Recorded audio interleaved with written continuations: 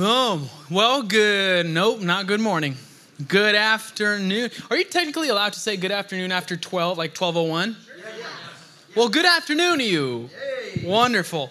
Hey, listen, I have what I believe is a word for this season of Legacy Church and also individually. I really do think you're going to identify with what God has to say this morning. And let's pray. Actually, let's pray. Let's do that. Father, thank you so much for your goodness, for your faithfulness. God, we honor you with our offering. We honor you with what we give to you, Jesus, because you first gave back. You first gave to us. Father, thank you for your faithfulness to us. Lord, we honor you. We love you. We thank you. Father, help us to see Jesus more clearly. And thanks for allowing us to receive from you. Incredible. Amen. Amen, amen, amen. All right. Well, I have a story for you. Let's see how much we got. All right. I am, as you can see, a brown person, right? I've been the victim of many people speaking in either Farsi or some European language, or even especially the Middle Eastern folks. They come at me and they're just telling me whatever, you look great, you look handsome, whatever they say to me. That's probably right. I mean, I don't know, really. Who's to know, really? So anyway, that sounded so arrogant. That's not the first thing I wanted to come out of my mouth. I'm so sorry and apologize. Let me start over. They say, hey, gentlemen, can you show me the restroom? Whatever they say in their own language. I'm glad I can withdraw anything I say publicly. I've been confused for some Middle Eastern, some European, some Indian, or whatever that looks like. And because I've been raised Latino, Hispanic, my mom is from Mexico, my dad's from Peru, I was raised playing soccer my entire life. These legs are not strong because I go to the gym, but because I played soccer since out of the womb.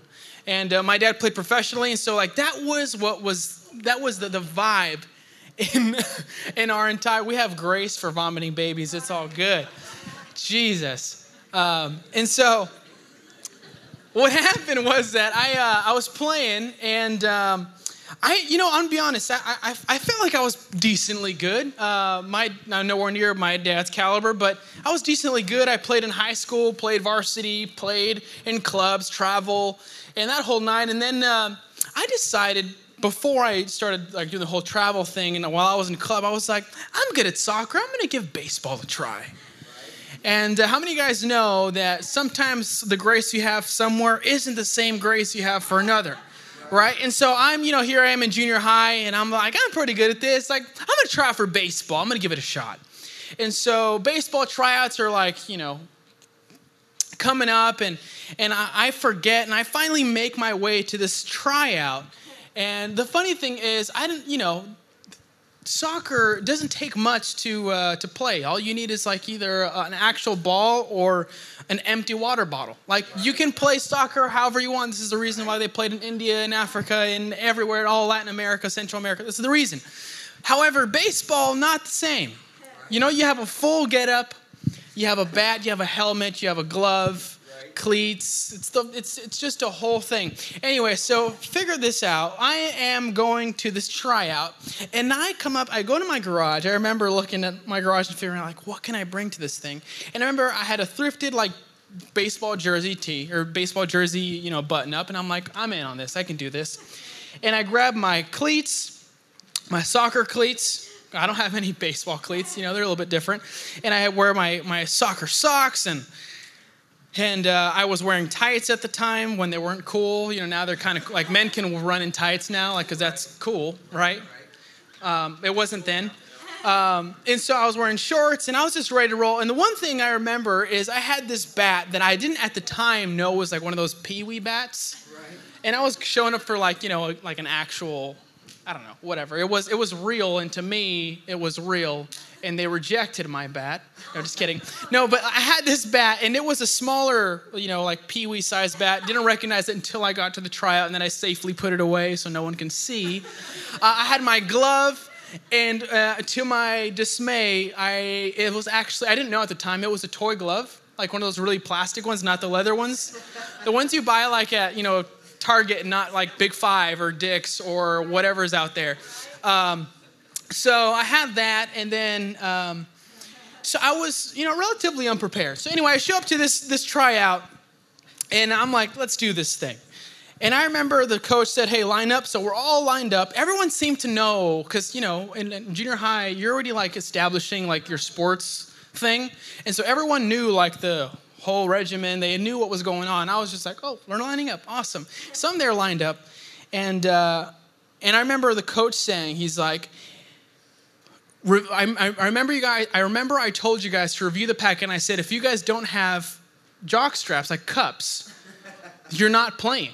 And I won't take you on my team, because one of the core values of our squad is for you to like be on time, listen up to all the rules and all that other stuff. We're in junior high. I don't know why this guy thought it was like the military, but whatever. So I'm sitting there, and I remember what proceeded to happen was comedic at best, or at minimum. And so we were all lined up, shoulder to shoulder. And I remember the coach was like, all right. And the way this is brand new to me, the way that you tested someone having a cup is you grab the back of the handle part of the bat and tap. Oh, no. It's true. It's cup check. And so like, This is how it happened. This is how it happened here. So I remember him like going by. I was like kind of like in the middle to the left, and he was going by. And I remember it was a private Christian school. As I'm replaying this in my head, I'm like, that doesn't sound like this the way it should be. I'm wondering if I'm liable for damages. And so I remember hearing it, getting closer, getting louder, and then all of a sudden he got right to me, and I'm like, all right, coach. I forgot, I didn't have the packet. I just came here, and I promise I'll get it. He's like, nope. He's like, you're out. And I remember like leaving that tryout, and I'm like, dang it. I was so unprepared, and anyway, it was hilarious, and it was a bummer. And I was like, man, it sucks to go into a new season, or it sucks to go into something that you want to do completely unprepared. Yeah. Is it not? Yeah. And here's why this makes sense. I actually feel like Legacy is in the verge of a brand new season, of something new. And I don't mean to say if you're coming to church or you're out of church, or it's your first time, the last time, it doesn't matter. Like, I actually mean, if you're in this building, I think that corporately, God is doing something that is actually going to impact us collectively. And this is it. I believe God is building a home. And I'm going to unpack that in just a second by reading scripture. But I really do believe that God is building a home, that the foundations have been laid, in which we all play a part through faith to build this home that not only is being built for you, but is built for generations that are coming after you, and also the house that God wants to live in himself. Is that all right? So we're going to read the scripture. Turn your Bibles to Ephesians chapter 2, verse 19 to 22. And we're going to get going. Is that all right? Yeah. I'm excited. Did we pray already? Yeah, we did. That kind of morning or afternoon. Here we go. That's plain enough, isn't it? You're no longer wandering exiles. This kingdom of faith is now your home country. You're no longer strangers or outsiders. You belong here with as much right to the name Christian as anyone. Wow. God is building a home, irrespective of how we got here and what he's building. He used the apostles and the prophets for the foundation, and now he's using you, fitting you in brick by brick, stone by stone, with Christ Jesus as the cornerstone that holds all the parts together. We see it taking shape day after day, a holy temple built by God.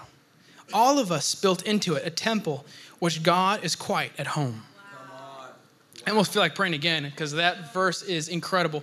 How many guys, my favorite thing, and I'm going to highlight this in the next 20 minutes or so, is the part where it says that God is building a home where faith is your home country. The title of this message is called Faith, Our Home Country. And I actually feel on behalf of the Lord to actually speak on this next season, because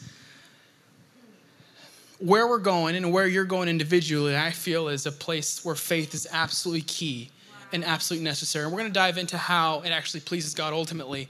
But when thinking about this, so this Monday, we were here in staff meeting. We were talking about what we feel, what's going to happen. And then Pastor Lyle talked about, I feel like this is a season of focus, and this is a season of intentionality.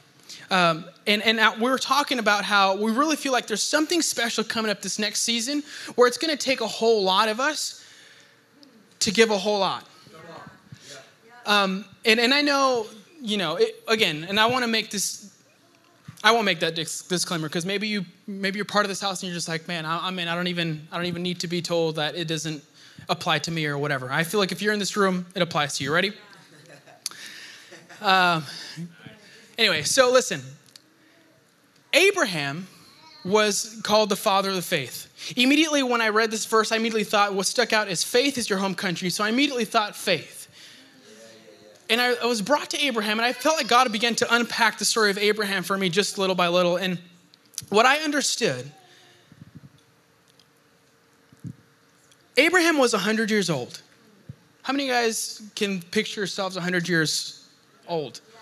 Very, very old. CrossFit. Exactly.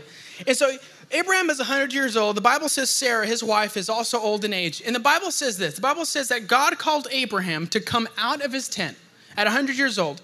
Abraham had been roaming the wilderness for 100 years. He steps out of his tent and God says, look up at the stars, something that he'd been significantly familiar with, very familiar. And so he looks up at the stars and says, can you count them? And Abraham says, no, right? But God says, this is how I'm going to bless you. And this is the amount of descendants that I'm going to give you.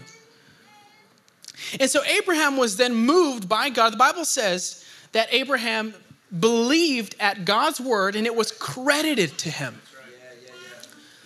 Now, this may sound like super basic, but I want to unpack this for just a second. The Bible said it was credited to him, and it's kind of like a bank term here. How I want to do this is listen. So from the dawn of time, Adam and Eve, the story of God, what ended up happening was Adam and Eve, we all know, sinned, correct? Yep. Sin entered the world, pain, death, etc. What moved on to Noah and finally Abraham, right? So there was a curse in the earth, there was sin in the earth, and here we have Abraham, who is a person that God says became his friend. And what happened is that when Abraham actually stepped out of his tent and actually chose to believe God, what happened was that it was credited to him a righteousness. Now, I'll break this down.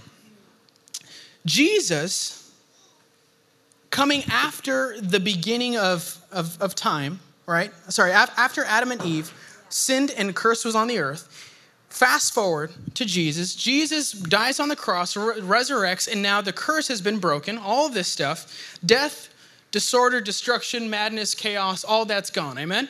Right. Through Jesus Christ's sacrifice on the cross. And then after that, everything that came after this was all righteousness to us. We then became righteous because of God.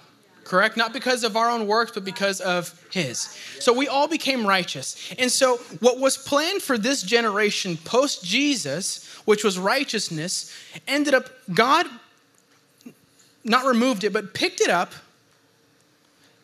and then dropped it off on Abraham's lap. Wow.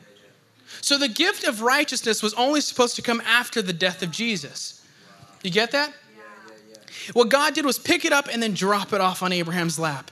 And Abraham, the Bible says it was credited to him. It's almost like it was taken out of an account of a future generation, and then God dropped it off in the Old Testament. So God actually gave something that belonged for a way future date to us, to this generation, and actually dropped it off in someone in the Old Testament who didn't even know God to the degree that we do because of the Holy Spirit, and dropped it off and said, it's counted to you as righteousness because you've believed me at my word. And so when I'm reading this scripture about God wanting to build a home, and it doesn't matter where you came from, he brought all the vagabonds and all the exiles and all the outsiders, brought them in and is building a home in which faith is the home country. I'm thinking in my mind, I'm like, okay, father of the faith is Abraham. What can we learn from Abraham that can help us build this house today? Does that make sense? God, since the beginning, has been building a home for himself and his people. Beginning with Adam and Eve, God has built a home, but sin came in the world. A home that is built by faith. Faith pleases him and makes us more like him. Now, here's the thing. There's two reasons why faith is incredibly important in the Christian life. Two reasons. One, it makes us more like God. How many of you guys know that God is not not confident in himself? How many of you guys know that when God said, let there be light, he wasn't like, man, I really hope that happens. You know what I'm saying? Like God has said, let there be light, and he was fully confident in himself, and then boom, light became. And full on, whatever happened after that, we all know as history. So when we act in faith, as we speak in faith, we become more like God. So good. And in the second aspect of that, again, there's multiple reasons why faith is incredible, but these two reasons I want to highlight is also, number one, we become more like God, and two, it pleases the heart of the Father.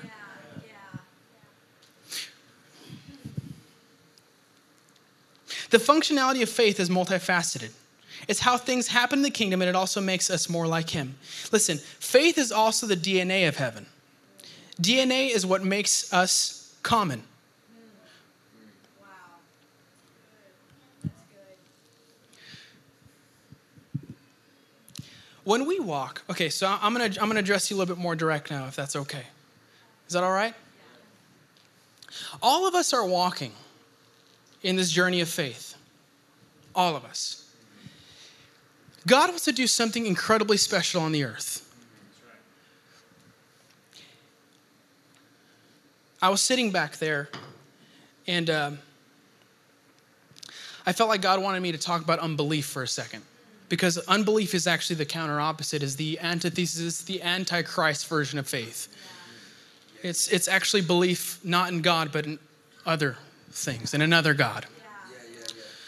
And so, here's the thing about unbelief. It has its own ability to perform itself. So when we choose to unbelieve, like when we're not like, I don't necessarily think that's gonna happen. What ends up happening is the very same thing that you actually believe, because since you didn't create the space for it to actually happen, unbelief created the pathway for whatever was gonna happen to actually happen. Vice versa, when faith happens, you actually decree something, and there's power in the word. You actually believe something, then you actually create the landing strip for something supernatural to actually happen. And so the funny thing is that a lot of people who claim to be, again, I apologize if I'm talking to you, but a lot of people claim to be realists. Right. And realism sometimes, listen, I'm gonna say this, but then I'm gonna let it sit there for just a second, if that's okay. Unbelief disguises itself as realism. So good. Fear disguises itself as wisdom. So it's like sometimes we're over here living our life, living a normal life, whatever. I just moved to Nashville, or whatever your vibe might be, whatever your situation is, and here you are like, well, I'm gonna just be real about this whole situation. That might not happen, or I might have to abandon this dream, or I might have to do this, and whatever your case might be. But did you know being real, there's a fine line between real being real and real being unbelief. And unbelief is actually a demonic spirit that comes to invade and try to destroy dream. The moment you actually submit, here's the thing. You can question the future, you can question a couple things. And question, I think, is perfect because it can actually lead you to a place of significantly more depth and actually closer intimacy. However, there is a seed of questioning that is actually based in its own desire to fulfill itself. Does that make sense? Questioning in the field of unbelief will actually, I will break this down differently. When you question, there is an actual pathway that can actually lead from questioning to to realism to full-blown unbelief. And unbelief, when you've submitted yourself under unbelief, that's when it becomes a little bit demonic. Yeah. If I can allow myself to just throw it out there for you. I believe God is calling us in this next season and in whatever season you find yourself to dream and dream in faith. And I know that sounds super, super basic, but I actually feel like there is a space opening, if I can put it that way, a portal, or whatever, a season in which God is asking us to dream big. Come on. Yes. Which is hilarious because the first or second time I spoke here, I was thinking about, I spoke about dreams, and the fact that don't necessarily put those to the side, but allow yourself to be present. And in the present, God will actually lead you to those dreams. But I actually feel the juxtaposition or the paradox of that, and which is the gospel in itself, is go and dream huge. Yeah. I feel like there is a grace to actually expand our territory, expand what we think is possible, because God needs the real estate in your heart. Like there are a lot of us that are walking our daily life with a whole lot of maybe questioning / doubt / when it's full-blown unbelief that are actually it actually is the enemy that is trying to subvert the plans and the purposes of God for your life. If I can do anything this morning, it's for you to examine what part of your life is under the scrutiny and the governing of unbelief. And I want to switch you over from this account to this one, which is dreams and faith. Yes. There's something incredibly special about, and again, I want you to take this with a grain of salt, but there's something specific about these next couple months that I really do feel like God is opening up an invitation for you to be like, hey, I want you to go deep and dream. Yeah. If that's all right.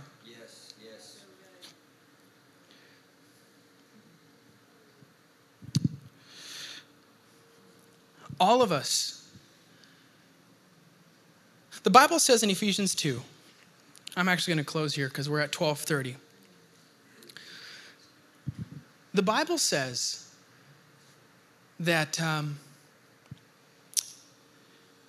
no matter our circumstance, no matter our surrounding, no matter our environment, God brings you in, whether you're an exile or a vagabond or you consider yourself outside of the church box or outside of the Christian faith or whatever, he'll bring you in and make you part of a family, make you part of a home.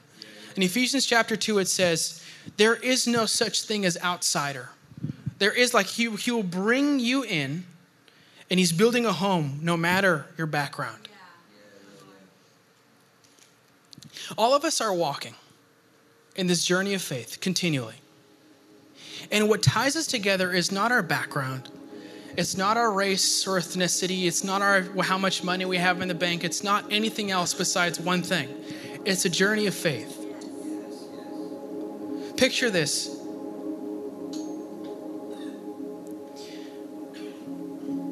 When we're walking in faith, there is a whole lot of vulnerability. A ton.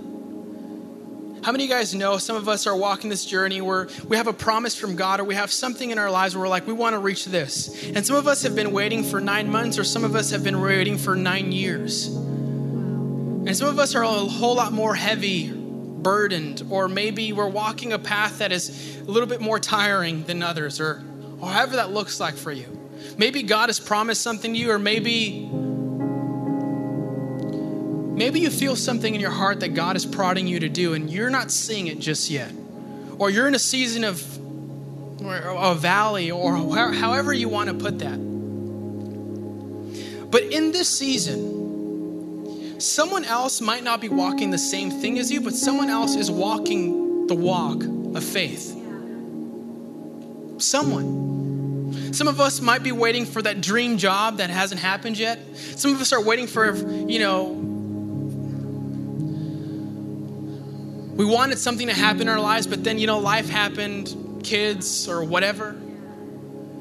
Or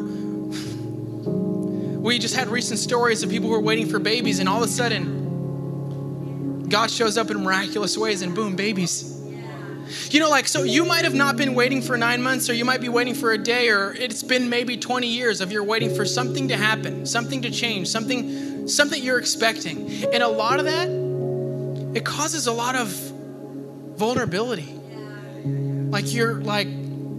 How many of you guys know you're walking, you're just like, man, I've been waiting for this thing for a while. And a lot of times what the enemy likes to do is isolate you and actually feel like you're the only one on that journey.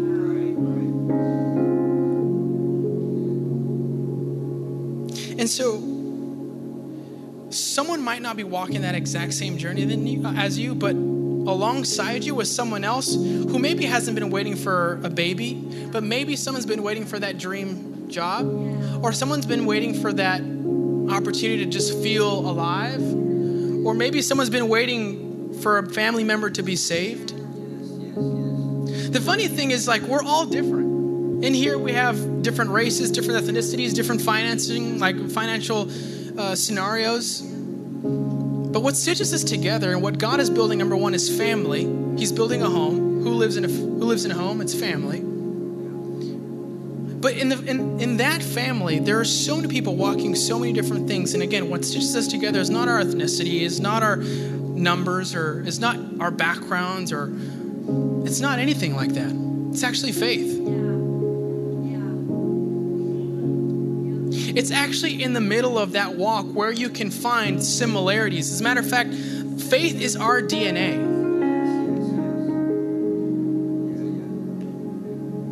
It's what actually stitches us together. I said this earlier, and I'm like, I love this picture, but if I can be so bold to paint this picture, God is stitching this tapestry together of all these people who are walking together. And this is what God has been building since the beginning of time. Since Adam and Eve. He's been wanting to build a family. 1 Peter says he's a royal priesthood, a chosen generation.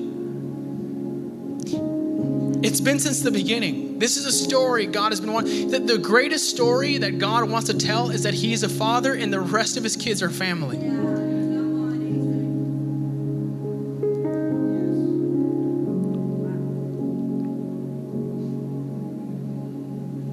With that said,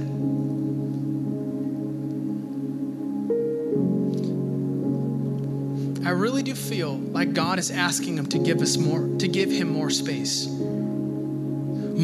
to work.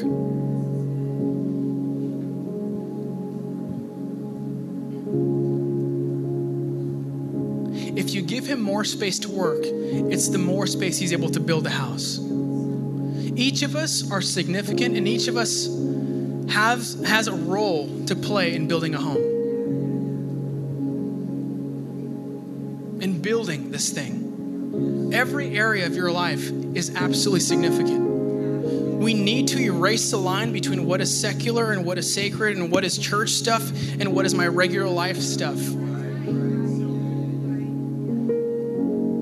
We need to learn to erase that, because the more space, the greater the cavity that you allow for God to have, the more he'll fill.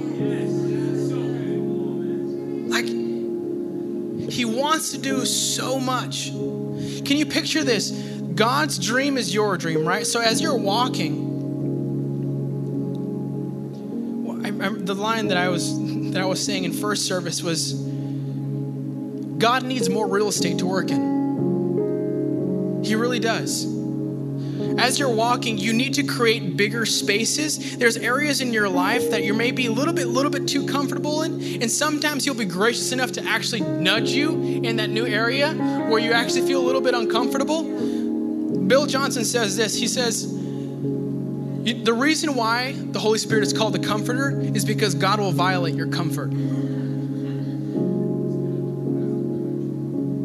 It's just the nature of God. And the reason God is willing to violate your comfort is because on the other side of it is destiny.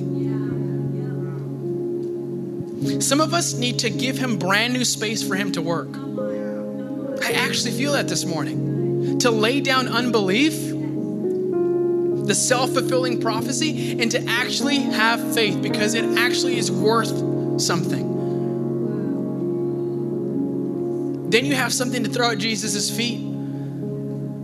God, I'll give you this. In the moment you allow for that space, the moment he comes in. Someone just told me this first service, how do we do that? Or how do we know God's going to fill that? It's like, brother, it's like holding back a floodgate with his water. And the moment you let that creek in, it's like, he will take any space you give him.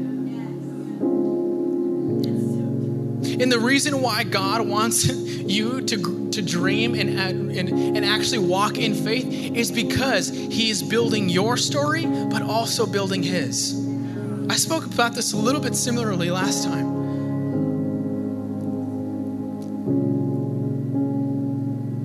He wants more real estate in your heart. I'm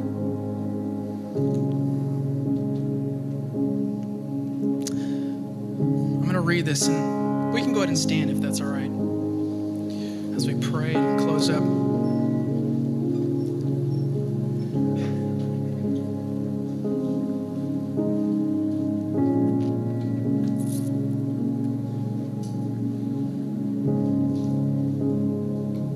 Where mystery and uncertainty collide, this is the place of faith.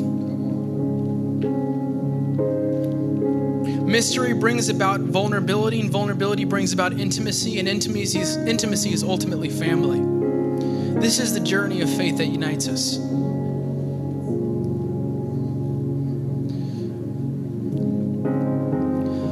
In Ephesians 2, it says that he included you. But this is not a mere inclusion. This is an invitation to dream. This is an invitation to believe in faith to where God has you going next. Let's pray. Is that all right?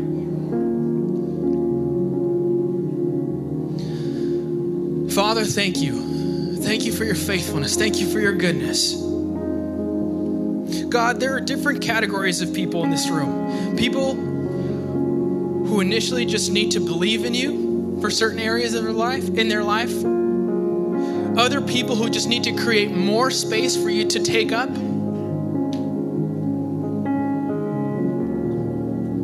And some people who just need to reject unbelief altogether and actually choose to believe you for your word. Father, but whatever the case may be, I pray that you infuse and you stir the faith in the room for this next season. Father, irrespective of backgrounds and irrespective of who it is, Jesus, I pray right now that you give supernatural courage and faith to believe that you're doing a mighty work in their life. Father, we rebuke and we reject unbelief. And we say you can take no hold in our minds and in our hearts. For Christ resides there. Jesus, give us the vision and the courage to build this home. God is building a house. And sometimes it's much bigger than we think. And so God, help us to erase our own boundaries of what we think that is.